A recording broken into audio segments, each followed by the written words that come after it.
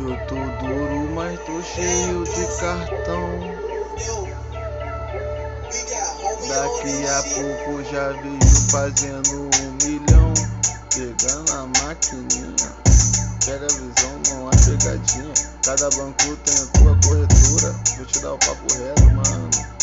Nem precisei de professora, mas nós conhece a desembargadora daquele jeito. Olha a patroa, taco na conta, vem com a xerecard. Hoje eu tenho Juficard. Daquele jeito, cada playpau, playbank, pague bank, pague seguro. Fala que nós agora montamos uma gangue. Eu parcelo em 24 vezes. Número de viado que não é da sorte, então vai pra 12 vezes. Sabe que tá dois, faz boleto. Chama nós agora de 22. Fazendo vários e-mails, pegando dinheiro até do TikTok.